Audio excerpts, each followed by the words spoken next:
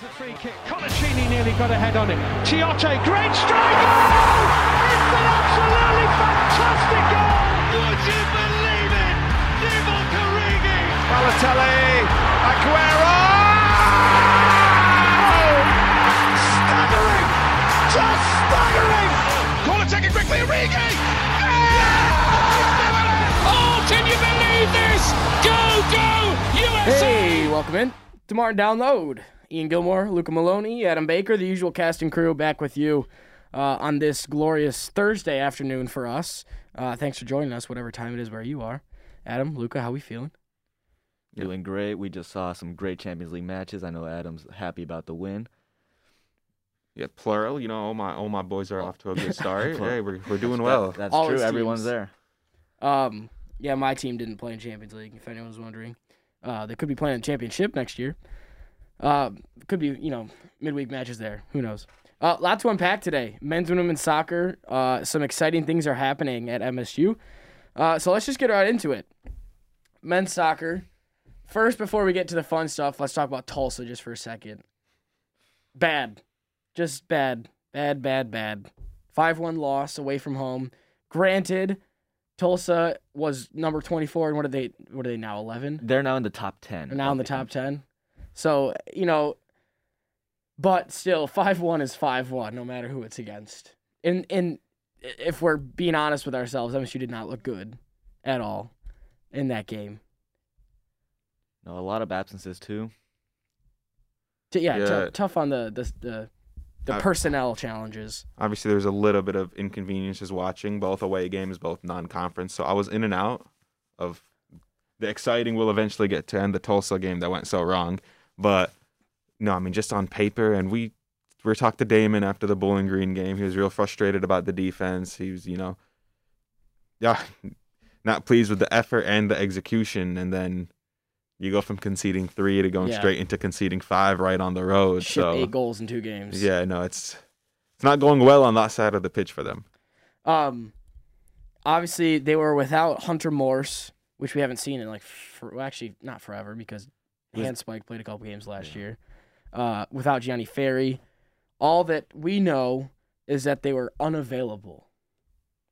Past that, it has not been disclosed what the problem was, whether it be injury or something else.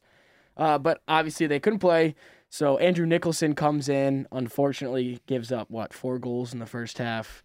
Then Lance McGrain comes in, the true freshman. So, it was a tough game all around for Michigan State. They move on. They go to Notre Dame, and once again, it just starts looking like Tulsa, like the Tulsa game almost just continued. They're 3-1 down at half. Their only goal came on a set piece against the run of play, almost out of nowhere, really. And at halftime, I know I was thinking, here we go again. It didn't look good. Yeah, I remember you, Ian, texting us in the group chat telling us, don't even try to watch this game in the first half because nothing's going on. And luckily, I wasn't able to watch the game. We didn't have the streaming service like you did, Ian. But as soon as I saw a second half, Twitter blew up for me. MSU Soccer Twitter. Yeah, the MSU Soccer Twitter. MSU Soccer Twitter went crazy, and I'm like, oh my God, it's happening. And Ian in the group chat went crazy. What is happening? All caps, wow. Yeah, we gotta go back and check the receipts here. No. Because I know I wasn't very complimentary in the first half. Also some foul language here and there, but it happened. Well, when you're getting excited and stuff. Yeah. That's the thing, too, is when we don't have the suit and tie on, like we're at home, you can just, Oh, yeah. It goes watch crazy. it however you want. It goes crazy. So this was a little overreaction, but when they went down, it was like the first 5 minutes, I think, that I scored, and I said, is this team bad now? Because we were so just enthused after the Akron game, even when they played well against Cleveland State, and the first couple of games, and then they lose 5-1 to Tulsa. They concede in the first 5 minutes again against Notre Dame. You're thinking what is this? And Lucas says, "Is there a stream?" I said, "ACC Network," but you don't want to watch this. The next thing I said was the defense was non-existent, and to be fair, you ship 11 goals in 3 games. I think that is an accurate statement. It's a walk-on, basically. Yeah, definitely nothing hyperbolic there. But then, and then the next test comes 45 minutes later, and it's in all caps. This team is good, and then it's Holy and another 4-letter word after that we can't say on air. Otherwise, this podcast would get canceled. But, geez, what a comeback, huh? I mean, again, at halftime, this looked like it was a carbon copy of the Tulsa game.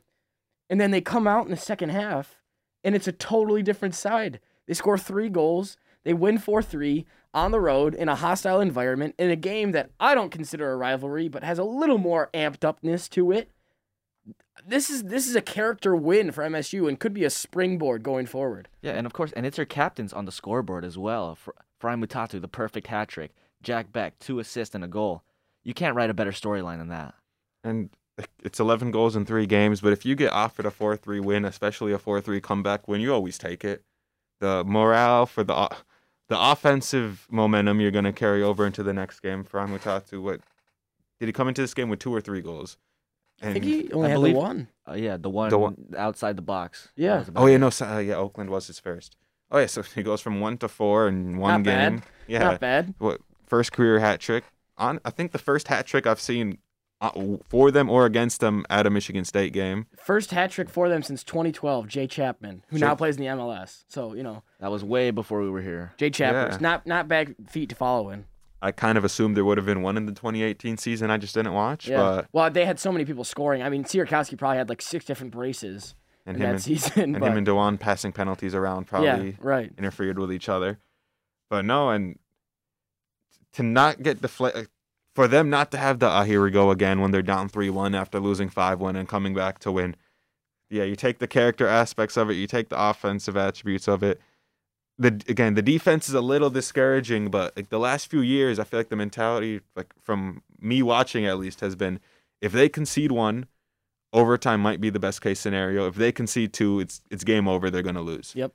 Yeah, and normally they go and concede 3. And to score 3 in the second half, get a hat trick on the board. The offense has a lot to be excited about right now. Yeah, absolutely. The offense, we rarely see this team put more than 2 or 3 goals on the score sheet. And putting 4 right there says a lot about how they attacked, and proved themselves to really be clinical. And when we would see them score, it would be like 2-1 turning into a late 3-1 or a comfortable 3-1. They get a 4th, and it hasn't been a 4-goal adversity-filled game. So just everything situationally about this. Now, obviously, I mean, if you can win every game 4-3, go ahead and do it. David might not like the defensive struggles in it, but the good it's old 3 points. Marcelo Bielsa approach. Yeah, 3 points is 3 points. The Rowdies will be bumping all game.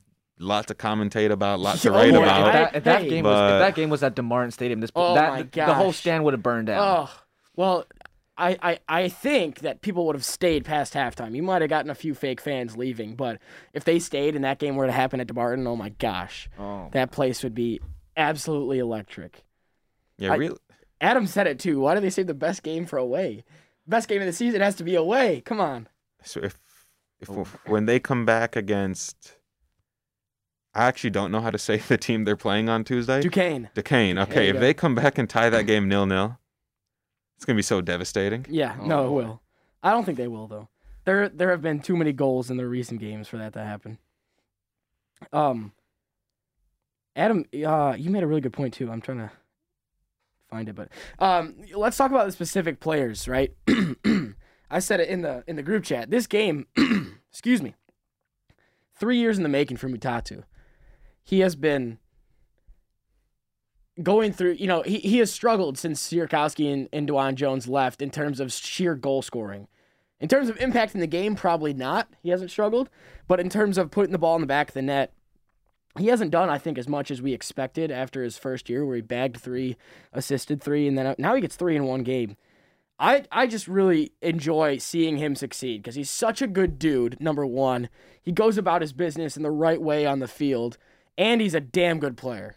Absolutely, and not to forget, he's also a local legend around the Lansing area. Yeah, DeWitt boy. And I guess when your specialty is an outside-of-the-box shot, I guess production is kind of harder to come by. It's a tough shot to always see go into the top corner, and that's why it's like whenever he does score, it's a banger. So, no, it's great to see the floodgates really open for him in this game, and I mean, you hope he can, the pace will come down, but carry that momentum into the conference and really get a big tally going by the end of his senior season. Lucas said it too. It was a perfect hat trick. It was left foot, right foot header, which is always impressive to see no matter who it is. He gets a header in a box. The kid's what, 5'9"? Yeah. He scores a very clinical finish with his left foot, and then he scores a great, fantastic volley to put Michigan State ahead. Also, the fact that Spartan Vision was there and we got that cinematic recap, amazing. Amazing. Shout out Spartan Vision. Watching that back was pretty freaking sweet. To go along with Mutatu, Jack Beck has been I think an underrated player the last couple years because he hasn't, again, a guy that didn't do as much as we thought he might after a really good freshman year, but he scores a banger right along the turf into the bottom right corner to that was what, the first goal of the second half, wasn't it? Yes, it was. Right at the 50th minute. And then he gets 2 assists. So he was involved in 3 of the 4 goals, and he's coming on this season as well. Of course, and Jack Beck plays a lot of positions inside that central midfield. He can play the holding, he can play the attacking, and just be that bombardier guy. He's just so good at controlling the ball, keeping possession alive. And if you've watched him throughout the first 5 games this season, he's looked so comfortable on the ball and finding the forwards. Yeah, him and Zugai together in the midfield in the games that have gone their way have just been so instrumental in not really giving up anything going down their middle of the field and being and able to provide for the offense going through the other end. And I think, yeah, his long balls in general have been good. And then, yeah, to see all that production in that game, you love to see those kind of games from your center mid. Michael Miller gets another assist. He's having one hell of a season already. I think we have to talk about the coaching in this game too, because whatever was said in the dressing room at halftime clearly it worked. Talking to Damon Rensing yesterday, he said, I have the quote written down. After being down 3-1, I challenged the guys at halftime, and they listened and really made the adjustments. It sounded like what he did was kind of challenge them about pride. Like had a real like dig at them about like, what do you think it means to be out here, to play for MSU, to be a Spartan, and it got to them, I guess. Absolutely, because you can have a tactical discussion all you want. At the end of the day, it comes down to the attitude of the team. How much do they want to win? And they showed it. Yeah, now I guess it's a big responsibility again going forward, because this can be a very good springboard game to propel you into the conference, which is their next game before they overlapping non-conference and conference to go. But if you go this high and then if the Wisconsin game tomorrow doesn't go well, it's a tough situation to manage, and I think it's real crucial that they carry that momentum. They had to play up to such a big moment that 0-0. I mean, the conference opener should carry its own value, but just to make sure they don't come out deflated almost, that it's not such a big job ahead. Absolutely. It's interesting too, the personnel we've seen in these last 2 games, but especially against Notre Dame because of the way they won it. Lance McGrain in goal, true freshman. I think it's actually quite fair to say that 2 of the goals that Notre Dame scored were pretty much his fault. The first one was a really bad distribution, led straight to a goal, and then Notre Dame's third goal was a save that, not to be mean or anything, but I think I could have made. Like it was a save you have to make if you're a college keeper. But he steps up. They don't give up a goal in the second half, and they couldn't afford to. Josh Adam starts at center back, and he plays most of the game. Looked pretty good in moments. I think it was actually funny because he looked really good, and I don't think Luke Morrell played that well against Notre Dame, and I think that's why he didn't play too much in that second half. And then you guys got guys like Jacob Cromer, who didn't get too many minutes last year, that's coming in and putting in a good shift. I think we're starting to see the depth of this team. I think the counter to that is, if you have 4 center mids, do you really have 2? It's sort of that, if you have 2 quarterbacks, do you really have 1? Yeah, absolutely. And like you said about Josh Adam is a talented player. Played for Bryan High School. I got to watch him play over the summer. Super talented with his feet. I think a big criticism on him was not being able to release the ball quick enough in transition. And I think Damon has the tools to adjust, to take him right and get his passes going, because if he can pass the ball through the midfield onto the forwards, he's going to be lethal at that position in the coming years. I guess to your point about, if you have 4, do you really have like a lineup or going? Even like all these positions, center back, center mid, wherever. I think as long as, it starts tomorrow before obviously the Duquesne game interferes, as long as you know your best lineup going into the conference, there's good. But if there's any questions in the dressing room, I think that's where things get iffy. And I think the surprising one to me is because obviously Ferry didn't travel or wasn't able to play. Yep. Babiak starting over Connor George, and Yeah. Connor George only playing 10 minutes, which is just. I mean, I understand Ferry winning the spot over George, and at this point, it seems like, assuming Ferry comes back soon permanently, until Connor George can flip the script.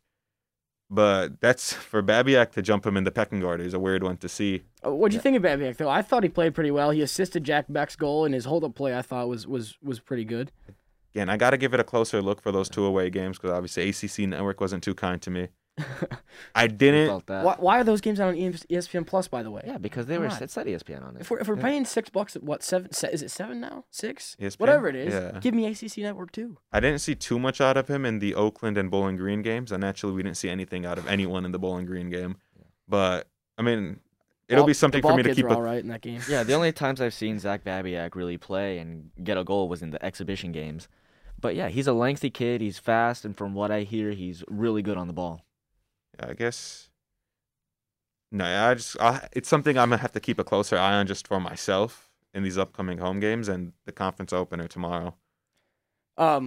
Wisconsin. They go to Wisconsin tomorrow to open Big Ten play, and then they have the weird Duquesne in the middle of it. Also, they play Western in the middle of the Big Ten schedule. I've never understood that. I remember just get them in before, but I digress. Yeah, it's gonna be an awkward 10 days here for the Spartans. Also, Wisconsin, this is their 6th away game or 3rd away game in 6 days. Yeah. That's absurd. Yeah, but I guess 4 home openers to start the season might knock you down in the away might make That's up the the pecking balancer, order. right. You get stuck with poor travel. And against Indiana and Penn State in those last 2 games of that homestand. Give me those. At So home. that's big. Give me those at home, please. Don't take it, BTN. But so Wisconsin, they've had good recent success against them. 2019, Michael Miller scores an Olympico in overtime to win, and that was away. Last year, Wisconsin comes to East Lansing.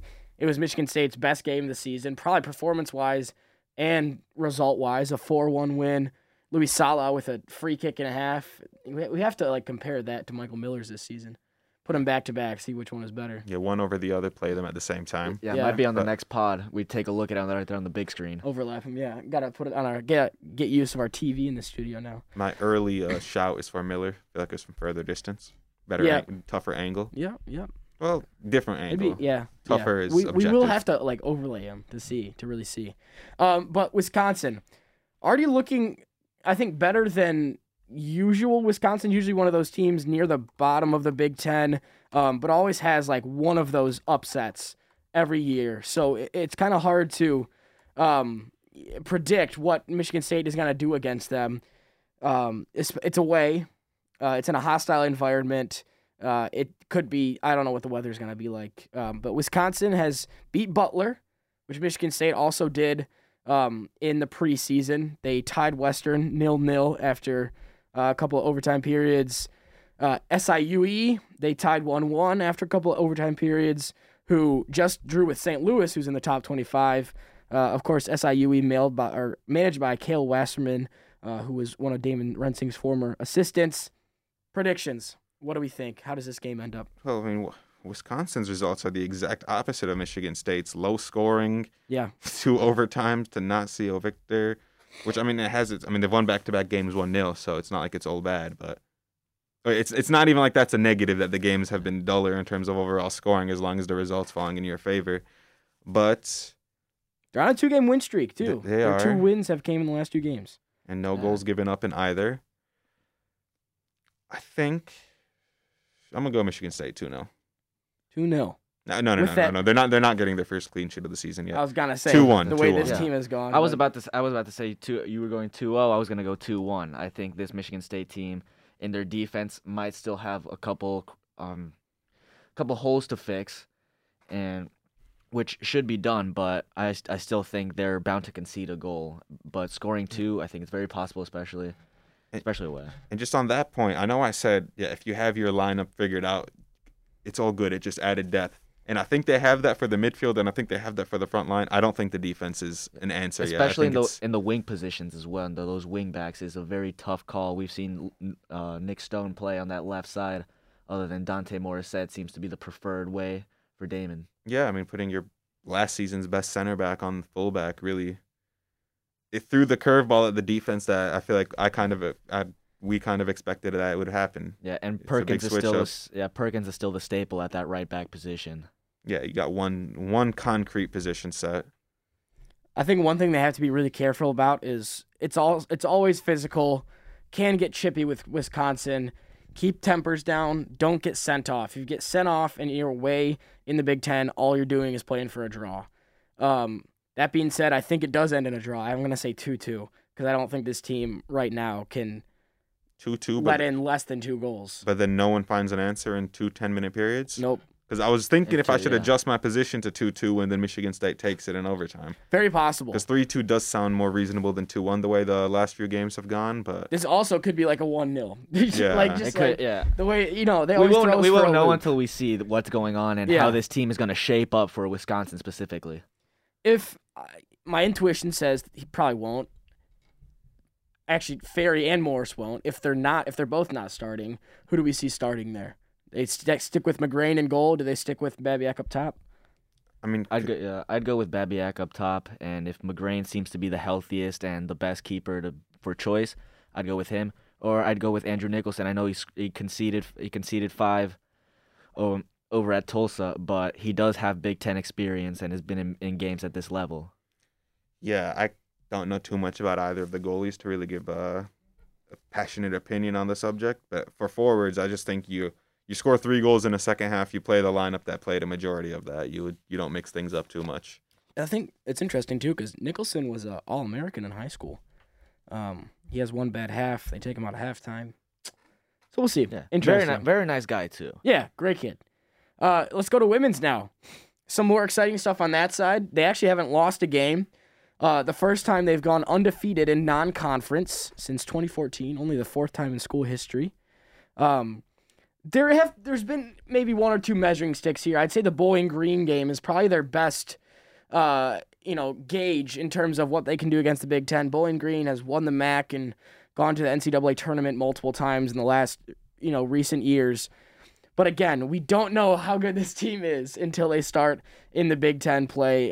They play Indiana up next, and that's where we're gonna really, really see what they're made of. But so far, they have looked darn impressive. Yeah, absolutely. I just wrote an article about this the other day. Shameless plug, Impact 89, FM.org. 89fm.org. Go read Luca's article. Yeah, and I talk about really what impressed me the most out of their first 7 games this season. I first mentioned the attacking depth of this team.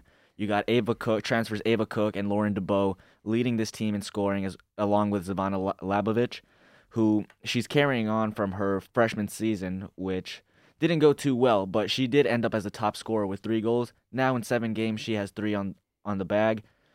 I want to see that carry over. I think her versatility and positioning is incredible. We've seen her play at the wing position. We've seen her play center mid. We've seen her play holding mid. And so her versatility is unreal. And then I go on to talk about how this team is also defending really well. I think they found solid defenders in Gardner, Abby Gardner, and Samantha White. Both have let in only 3 goals this season and have also scored a goal. She was on penalty duty a couple games ago. Yes. And also I talked about the depth and what this veteran experience is on this team.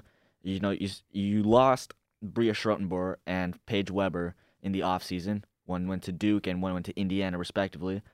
But you still have Wahlberg, Evans, and Danielle Steffen in this team. 3 players who I think are crucial in the locker room and crucial coming off the bench. Steffen already has a goal, Evans has a goal, and Wahlberg has 2 assists on the season. So keep an eye out for this team. Their depth is incredible, and the way they're playing right now with their attacking style and their sharp defending ability, keep an eye out for them. Cameron Evans getting off the score sheet, I think, is really underrated because she hasn't scored goals in the last 3 years. No, and she's Getting also back to her freshman year, that's when she grabbed him and then kind of, fell off. She didn't have help up top, obviously, but yeah, it was tough up top. It started with Wahlberg and Evans both had injury problems as well in the last 2 seasons, so it's important to keep that in mind. What about on the other side of the ball? They've only given up 3 goals in 7 games, which has been a problem in recent years. They'll ship 5 in a game, only 3 in 7 games. Only 3 in 7 games, and credit to the defense and also Lauren Kozel in goal. She's solid. Every ball that's whipped in from crosses, she gets them, and her distribution has improved so much in this game, sending balls over to the forwards and quickly getting on the counterattack. Impressive to watch.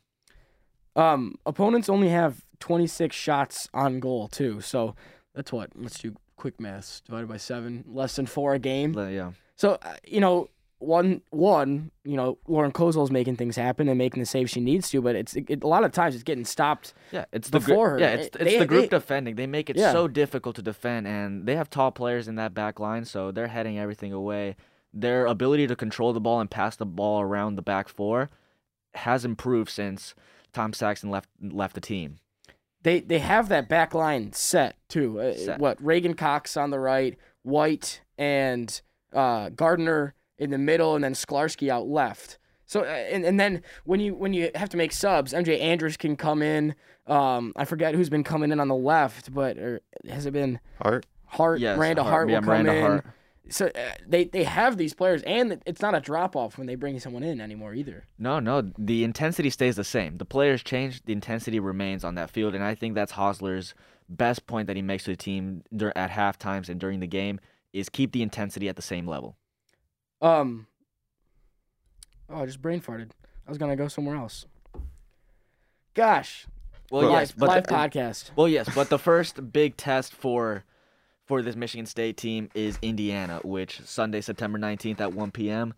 in Bloomington. It's going to be the one to watch, and obviously it's going to be the benchmark for this team starting off the season. Here's where I was going to go. Transfers and how impressive and important they've been. Obviously, Ava Cook was scoring a goal a game at GV. She's scoring a goal every other game now. She's got 5 goal involvements in 7 games. I was really impressed with Justina Gaynor, how good she's been. Lauren DeBow is, you could argue, a top 3 player on this team now. All 3 of those transfers have been instant impact players. And they all play different positions as well. They're all versatile. Ava Cook can play as a number 9 and as a center attacking mid. DeBow can play as a winger and as a on and off forward. And Justina Gaynor in that center midfield can play all 3 positions there, and it's wonderful to watch. So, like you said, Luca, they go and play Indiana this Sunday. Indiana finished 5th in the Big Ten last season, so it's a really good measure of where this Michigan State team is. I don't think, I'll be honest with you, I don't think the result in this first game matters. And I say that because this is a totally different system of play as to what it was when Tom Saxon was here. And I think even if they go play their game, they don't get a result, but they look all right on the field, and they look threatening, and they look like they can keep it out of the net. I think that's more positive and is a bigger takeaway than if they went out and, won a boring game 1-0. No, you're absolutely right, Ian. The performances of this team have improved, not just in goal scoring and defending, but just the overall gameplay. It's attractive football to watch. And that's really the best thing that Jeff Hosler has given to this team is good football. So, yes, if they come out of Indiana with a draw, then I'd say that they're in a good position for the rest of the season. Even result-wise. Yeah, I overall agree with the point. The only pushback I'd have is I just feel like there's a special feeling around undefeated teams sometimes, and you really wouldn't want to see that go away in your first conference game. But overall, I do think, if you can play your style, Cook and DeBow and everyone's still involved going forward, but maybe the shots just don't fall for you and Indiana gets one. Yeah, it's not like a deflating loss or anything, and it's not bad signs for the Hosler era, but if you can keep yourself undefeated, I do think that's, especially, not with how, going back to the 2019 season, if you have, obviously this non-conference has been better and they've looked a lot better through the eye test, but if you just really don't want to have any resemblance of going back to we're back in the conference and the results have already switched up again. Right. I would draw the line at too. I'm not saying that they should, go out there, dominate the game, but get countered 5 times, lose 5-0, anything like that. But I think that performance is really important in that game as well. You go back to the 19 season you were talking about. Yeah, the 19 season they had a 7-1-0 record that non-conference, and then they went on to and then they went on to go 1-9-1 for the rest of the season. And then Big Ten hits. What did they do against Indiana? It got postponed that year.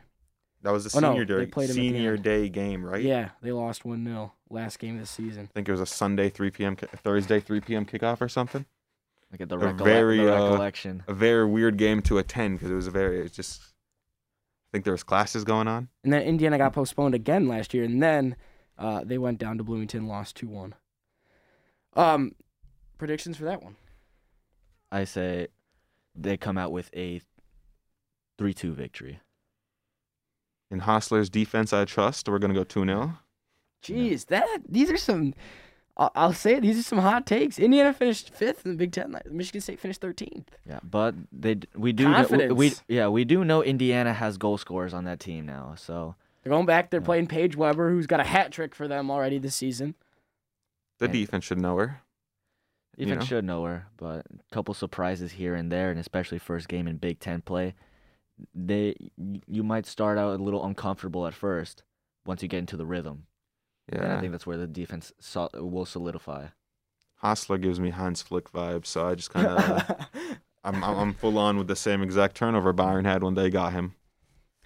I'm always, as always, I'm gonna be the pessimist and say I don't think they win, but I think they stay undefeated. I'm gonna go 1-1 draw with a Lauren DeBow goal. Okay. And a Paige Weber goal, just for fun. Just for fun. Yeah, Paige Weber goal against her old team.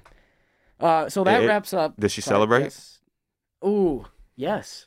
She left in such an odd way that I don't think she'd, She'd like to stick one to us, won't she? Yeah. It's not like I love Michigan 'cause State. I the would never do anything to them. The staff changed, the players haven't, so I don't know, maybe that would be like the saving grace. It is like a different It's also regime. college sports, but Right. Well, as in like the staff she may have had a problem with isn't gone, so maybe it's like, Right. I just scored on my former goalie, maybe. I honestly really want to see your score now, just to see whether or not Yeah. she celebrates. Do we have it on? It's not going to be streamed at all. Oh, It doesn't look. Of course. Indiana, Big Ten Student U, what are you doing? Come on. That's all right. You know, why don't we just take a trip down there and do it ourselves? quick Screw trip it, to we'll do it Bloomington. live. Yeah, radio broadcast. And conference opener is a tough one to let get away. Yeah, for mean, real. Yeah. I'll Yeah, call I up won't some of even my say it. friends I made at Indy 11 this year who go to Indiana. Just tell them to FaceTime me during the game. If you want to just put that boy in a tripod, back and forth, we'll figure something out. We'll greatly appreciate it. Yeah. All right, that wraps MSU talk for the week. Now let's get into some juicy Champions League stuff. Had a fantastic week of fixtures this week. I just want to hand off the reins because, one, I didn't watch the games yesterday because I was busy. The day before I did. Man City 6-3. PSG ruins my bets. Liverpool 3-2 over Milan. Just crazy stuff. And Young Boys getting the win over Man United. Yeah, my roommate was not too happy about that. Yeah, at least Sports Ronaldo got media. off and running already. So let's just start there. Weird substitutions. First off, it doesn't help you get a red card in the first half. Bringing on Nemanja Matic at all in the Champions League 1 is weird to me. Taking off Cristiano Ronaldo in the Champions League at all 2 is weird to me. So these the substitutions left, I think, a lot of people scratching their heads. Yeah, no, I hated them. And this isn't hindsight. In the moment, I just said, going to the first one, my exact message into the group was, it's Young Boys, not Bayern. You don't have to sub on another defender. Yeah. You're still better than Young Boys. You can go get a second and then just really blow open the game with 10 men. It's United was in complete control of the game. There was no need to take off Sancho for Delo. Then you go into the second half. United's clearly sitting on a 1-0 against a team that how many starters on Young Boys are making the United bench? They do that. They're giving up all the pressure. Sabatu maybe. They're giving up pressure all game. Like the shooting stats and everything just completely pointed in Young Boys' favor. You bring Varane on, which, I mean, obviously, bring Varane on, but it was for Donny. Donny's rare occasion. Poor Donny. Donny doesn't even get to play the second I half. would request a Donny transfer like that day if I'm Donny. I think that was only like his 15th start, I heard, for United, and it ended at halftime. He started 15 Yeah, games? 15 seems a little What? high. It does seem higher than I thought, but those League Cup and Europa League games probably added up last season. Without counting the preseason. But Yeah, Nemanja the Matic Tour was of the America games. Those kind of too. But imagine Nemanja Matic and Juan Mata, and apart from Jesse Lingard, were the only midfielders on that bench. So it was just a weak bench, to be completely honest. And, I mean, Jesse Lingard didn't play bad other than the fact that he played in a fantastic through ball for Jordan P. Falk to score and win the game. Great A ball. Yeah, Ice Water Veins doing it in the last second of the game.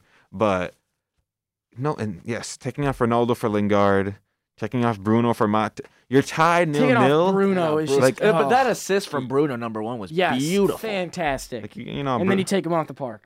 Bruno may not be my guy, but you're tied 1-1 and you're taking off your 10 for a 6 against Young Boys. Yeah. Like, I didn't understand anything about it. And, like, look, everyone knows Ole's not Tuchel, Pep, Klopp. And the biggest proof was Reece James red card at Anfield, Thomas Tuchel down to 10 men. Liverpool did not look like they had an extra man on the field. They couldn't get anything going offensively. Chelsea held in at Anfield for a tie. United at Young Boys, red card up 1-0. Everything fell apart. They were getting worked, and Young Boys got the win they deserved in the end. Here's the thing, too, though. Do you think we're talking about this as much if they don't get scored on the last minute, if they get a 1-1 draw? Because I understand it's Young Boys, but a draw away from home in the Champions League is not that bad, no matter who you're playing. No, I mean, in the Champions League, you'd rather get the 1 point than no points. Sir Alex Ferguson always said, win 3 of your home games, draw 1 of your away games, and you're into the next round. And yes and no to your point. I'm not critical because I think United's in any doubt of not advancing, let alone any doubt of not top. I said it backwards. They're going to top the group still. And I don't think that's a concern, and I definitely don't think there's any concern about them finishing third. It's not the same team as last year, and it's not as tough as a group as last year. It's Villarreal, Atalanta, and obviously Young Boys.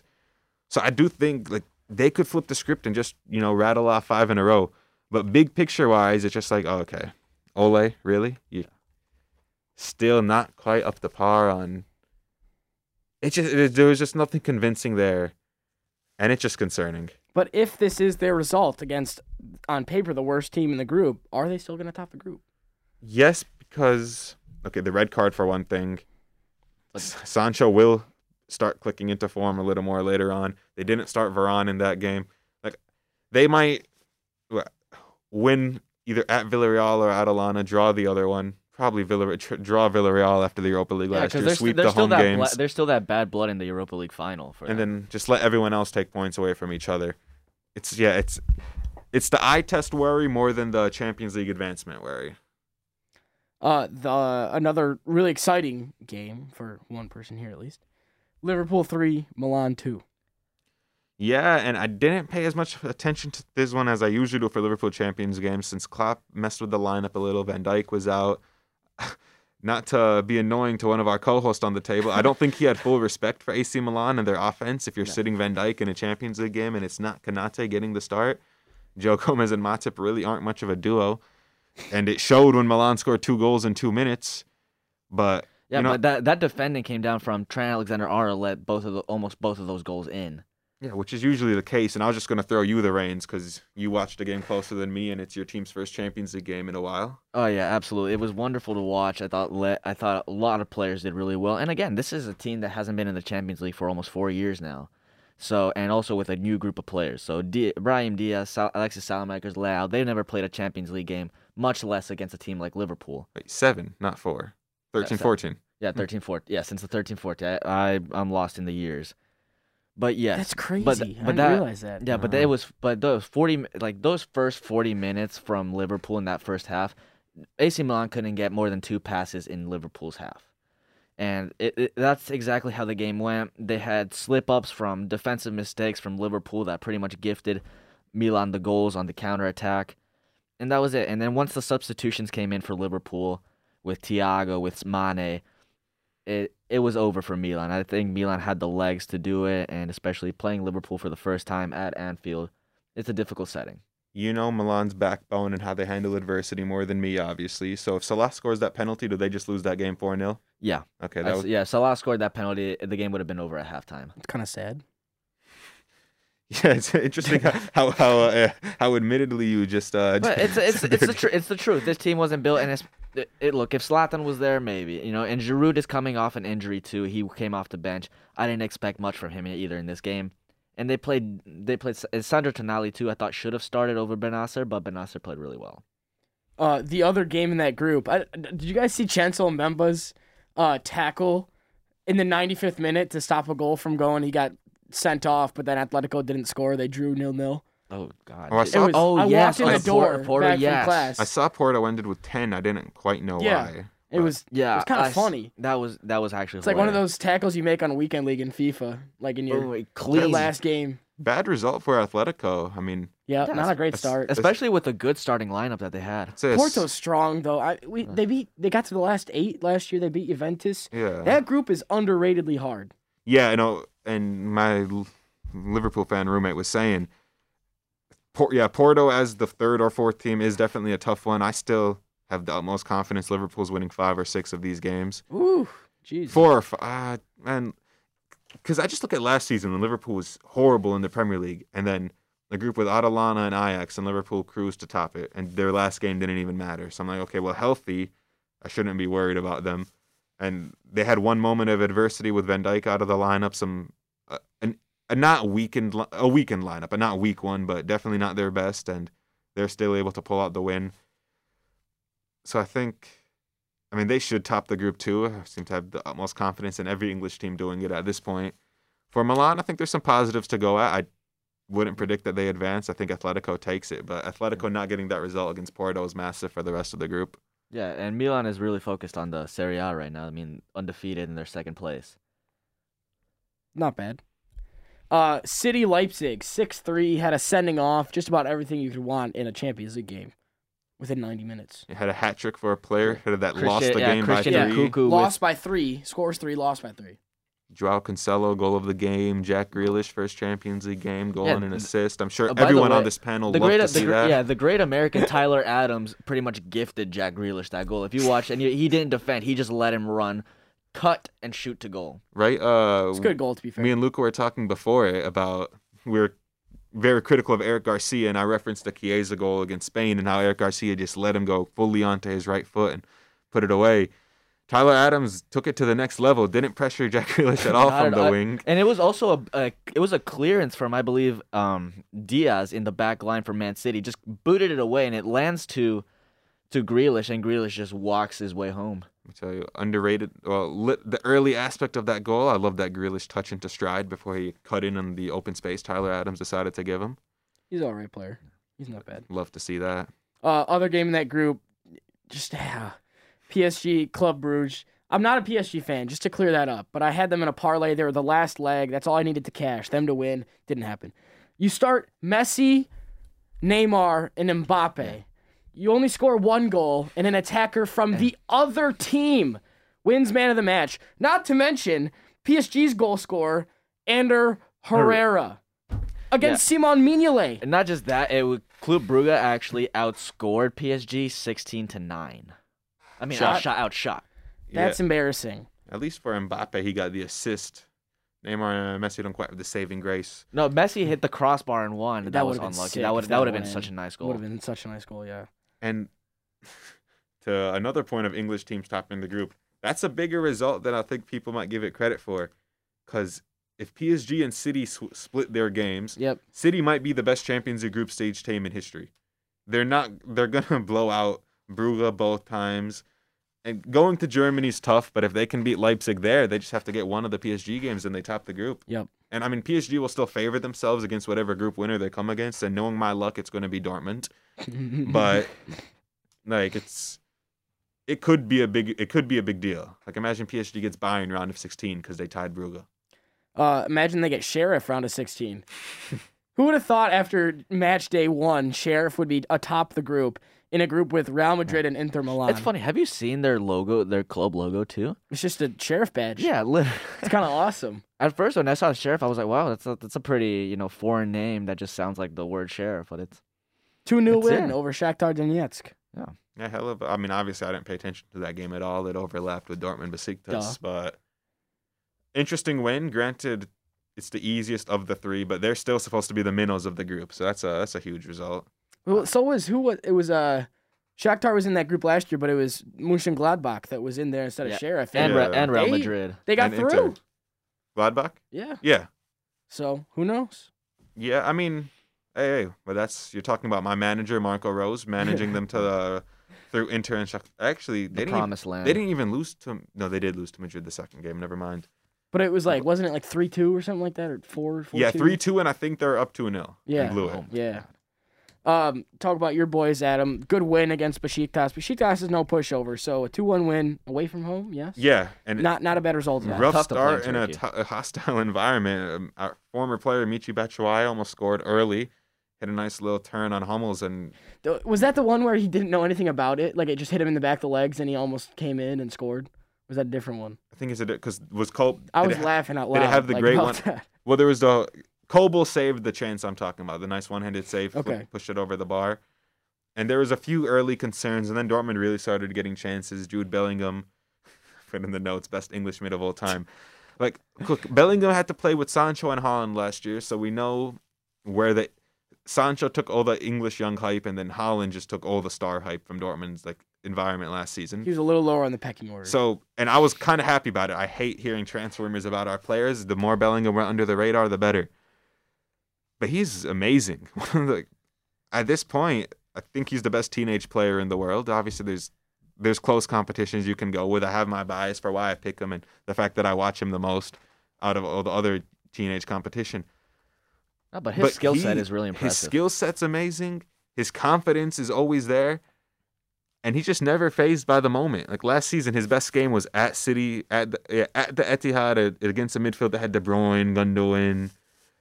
I think Rodri started that game. He shook him for the Royce goal. He's definitely a special player. He's a special player, and now he's Now he's getting end product down. He had the great run into the box for the goal. The even better.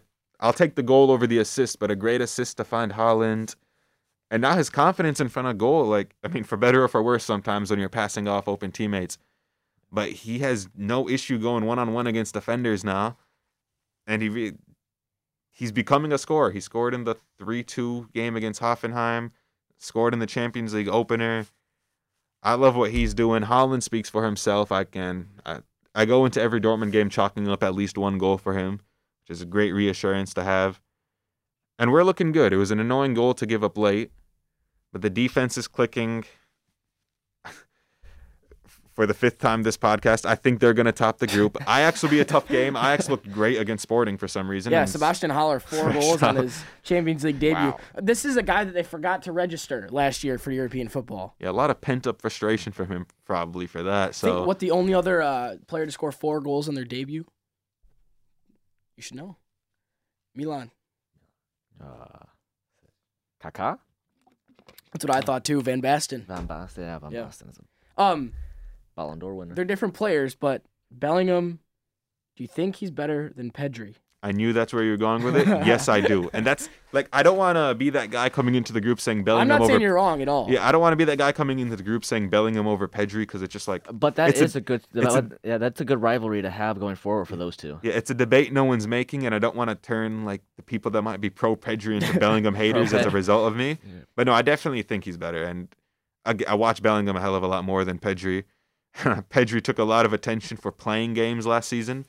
But it was the impact that counts. Yeah, no, he's he's still world he's class still in every great. game. No, I'm saying, but you know how there's been a lot of talk recently about how Yes. Pedri He plays never got a every break. He Pedri played plays every third 77 day. games. Ronald Yeah. Koeman puts him in as soon as he comes back from break. Yeah. Right. And But he no. came back a day early and all that stuff. I think if Bellingham started for England, which I'm not surprised he didn't, and I don't think it's a mistake by Southgate not to start a 17-year-old, but I think he definitely had the quality to, and I'll take him over Phillips. I think he easily could have had the same Euro Cup, if not better than Pedri had, if he just had the minutes. I think that's fair.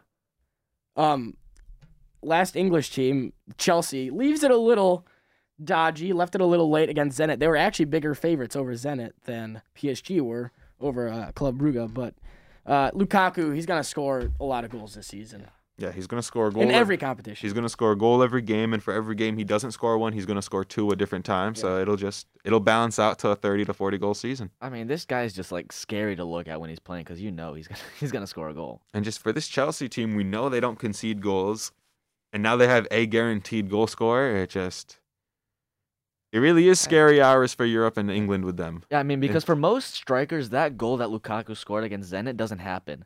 I mean, to get that ball from a long distance from Azpilicueta, and he headed that ball down. not even going at the goalkeeper. He hit it down into the corner. That technique is just unbelievable. I think I wonder if history will give Antonio Conte the credit he deserves for how much. Like, obviously, Lukaku wasn't a scrub when he went to Inter, but how different he became in just 2 years and how he's doing now. And how different he looks physically, too, from when he was at United. Yeah, no, he's a problem for anyone. And just Havertz and Mount providing for him. If Werner ever hits the ground running from that bench role and rotational starting role. They could be dangerous. No one knows how to play against them. And Pep couldn't figure it out in 3 games. So, I mean, the rest of the world's going to have a hard time doing it. So, I mean, it'll be real interesting to see how they shape up in the knockout rounds. I tend to not root for upsets unless I hate the team, just because I want quality teams in the deeper rounds.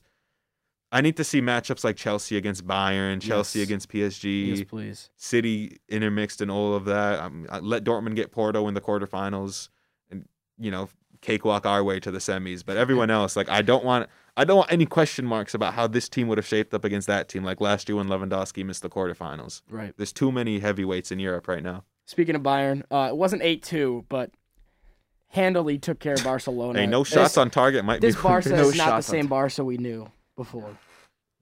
Because it's Ronald Koeman managing them. They're Netherlands light. And Adam, you and I were talking about this yesterday.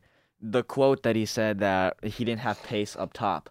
Well, the man had a lot of money to spend on a striker, and he got Luuk de Jong, which Luuk de Jong is not known for being a pacey man. Or a scorer. It just... If you're going to say stuff like that in the one game you have to start Luuk de Jong, why'd you even sign him in the first place? He was never going to offer running in behind, and Barcelona's not a hold-up team. And even that, he said Bayern had strong center backs. Granted, Upamecano and Zula are, stronger figures than you're going to see maybe against any team. But if you can't, if your standard of hold-up play isn't that high and you have zero pace to offer the team, maybe he just doesn't have anything to offer the team. Especially when he had a big pool of strikers to choose from with a decent enough budget to go after them as well. No, they're just a mess. It's a mess. I'm glad Bayern did the result, because everyone was referencing the 8-2 the week before, and even when the lineups came out, everyone's like, "Oh, this could get messy quick." Yeah, and he puts the kids into play too, which was I didn't understand. I mean, at least try to get some more serious rotational players in that game against Bayern to build experience. But no, he puts Youssef Demir and Gavi and then Alejandro Balde. That I'm not sure exactly what they offer from La Masia. No, because if he does that, he can say, "We finished the game with 6 kids. We had no depth. How what we're supposed to do in this game?" That's essentially what PK said. Yeah, I was thinking about it. I was like, I swear half these no subs happened before 2-0, and half of them happened after 3-0. I was like, okay, Coutinho came on to a done game. I don't think you can blame him not playing for however long he hasn't played. It's just... They're a sad state right now, Barcelona. It's very tough to watch, and just the decisions that go on around that club from Koeman to the president just haven't made any sense. Speaking of tough to watch, fantastic segue. Fantastic transition. Newcastle plays Leeds tomorrow. No, that was good. Match day 5 of 38 in the Prem. Newcastle against Leeds on Friday afternoon. I have to work, so I can't watch it. Darn it, shoot. Liverpool plays Crystal Palace, City, Southampton, West Ham United, which could be a very underrated matchup, and then the big one of the weekend, Spurs, Chelsea. Mikel Antonio red card though took him out of the United game. Yeah, unless it got appealed without me knowing. But no, I doubt he's it. on my fantasy squad and he's red. Okay, so did not get appealed. Tough. Liverpool Palace beat Spurs 3-0 last weekend. Yep. Edouard comes in, plays 6 minutes, scores 2 goals. Do you feel any doubt about that one? Nah, it was Spurs, so that's typically how it goes. Liverpool lads, it's Tottenham Lads, it's Tottenham. And Vieira's is, I don't think Vieira is going to beat Klopp in their first meeting. It's at Anfield, right? Or believe so. Okay, yes, it is at Anfield. I forgot where Liverpool's last game was, but Liverpool was at Leeds. Palace was at home. Yeah, no, Liverpool should take care of business. Van Dijk will be rested. Mane majority rested. I don't know if Firmino's injured or healthy right now, but they had a nice rotation in midweek and they didn't cost them. So morale is high, rest is high. Liverpool should take care of business. A relegation scrap, Burnley-Arsenal on Saturday as well. Arsenal squeaks by Norwich 1-0. Are they really are they really that bad? Like, do we think this is a game where it's like Burnley is legit a shot to win? Because we know how Burnley's just kind of nasty and tough to play against sometimes. As the Sean Dyche majority just of the got a new- bottom of the Prem is. Sean but Dyche just got a new contract too. Good for him. Burnley. It's like, I think Arsenal strings together back-to-back wins going into the Tottenham game. But I just still won't be surprised if it's 0-0 or smash and grab 1-0 Burnley. I just need to find out who is playing for Arsenal because I feel like these lineups are changing every week and we're seeing new players in different positions. So I just need to know until when they have a solid rotation, are we going to take them seriously? I mean, well, they need to have it by the Tottenham game. So They need to. I think they win it, but again, no surprise if they don't. But I'll go. Are we going to go another 1-0? Maybe Aubameyang scores an actual goal this time. Not whatever that one was. Possibly. Spurs, Chelsea, Luca, do you have any hope? Hope that we can pull off a draw, and for Nuno, yes. To get a win against Chelsea and Romelu Lukaku seems very difficult for me to keep a clean sheet like we did against Man City at the first game of the season. To play that way again, to sit back, defend, and proactively try to counterattack with Son, Kane, and Steven Bergwijn. So I don't know that if it's possible Tottenham come out with a win against Chelsea. I say at best, the best case scenario, Tottenham come out with a draw. I say best case scenario, Tottenham come out with a 1-0 loss. Chelsea's going to take care of business. No, I don't blame you. That was excessive. But no, Kane's going to get pocketed by that Chelsea midfield 4 and back 3, and if Son's back in time, he'll get pocketed too. And if it's Sanchez and Dyer at the back against Lukaku, I fear the worst. Yeah, and I'm more optimistic than you guys are. I think Tottenham could pull one out of their behind. is Reguilón starting right now? Yes, he has. Wait, hold up. How's it going to happen though? You know, this is just one of those the games that it's a London derby, right? I mean, Kane was absolute crap in the last game, so he has to show up this time. If Son is back, Son Kane is the best tandem in the league. Well, actually, Bruno Ronaldo maybe now. I mean, the only way you win this game is in midfield. Is that you just don't allow you have Højbjerg there, and then you don't allow Kante and Jorginho to spring any passes forward. And Sanchez and Dyer can pull one out from nowhere every once in a while. You never know. Once in a blue moon, they'll So, have a good performance together. They're still right up there in the top of the table. 9 points from 4 games? Yeah, and they have Emerson too at right back now. Who knows?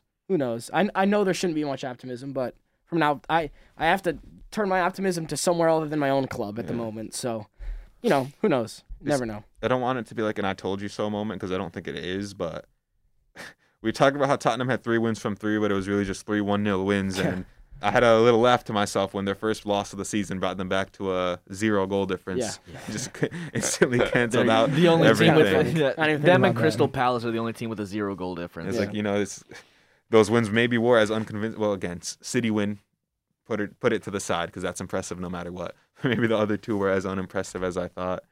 Also underrated, Brighton sitting in 6th right now, 3 wins, 1 loss. Bissouma is a beast. I've said that. Hey, XGFC turning into Smash and Grab FC. Who are they playing this weekend? Let's see, Leicester. Ooh, shout out our boy Sam Britton. It's gonna have to be an upset. Go on, Leicester.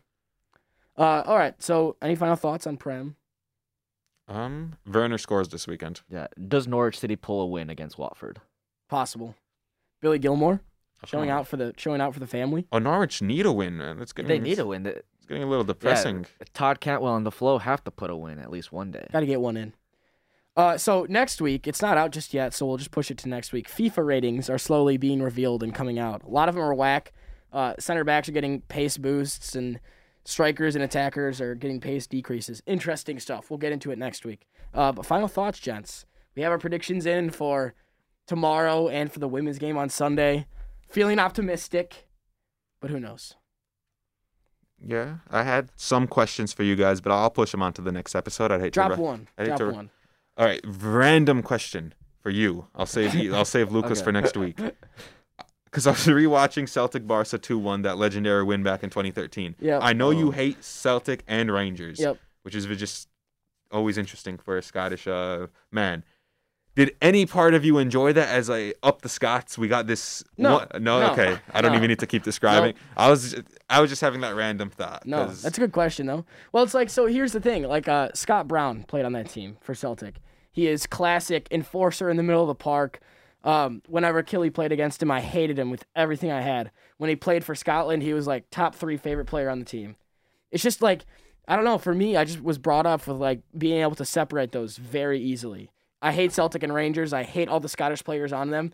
When they play for the national team, I love them. Is Tony Watt Scottish? Don't know who that is, so I don't think so. He was 18. He scored the game winner in that game. Really? So I don't know if you're Forgot about him. Yeah, I don't know if you're like up the youth prospect, come on, mate, or if No. you were just Nope, not when it's Celtic. Okay. I refuse. He is Scottish. Plays for Airdrie. Or no, he was a product of Airdrie United. Who's he play for? He plays for Motherwell right now. He's only going to be like 25 right now, so I guess 27. He must not have been at the Yeah, Euro squad if you don't know 27. him. So Yeah, no, not good enough. So Okay. no, don't like him. All right, Luca, yours is saved for next week. So if you've got this far with us, we appreciate you as always. Tune in next week. We'll have more stuff to talk about. Obviously, both teams starting their Big Ten schedules. We might not be back Thursday because I know there's a women's game on Thursday, but we'll see. We'll let you know on the Twitter. We hope that, as always, you have found this episode to be, in the great words of Ray Hudson, magisterial. Join us next time.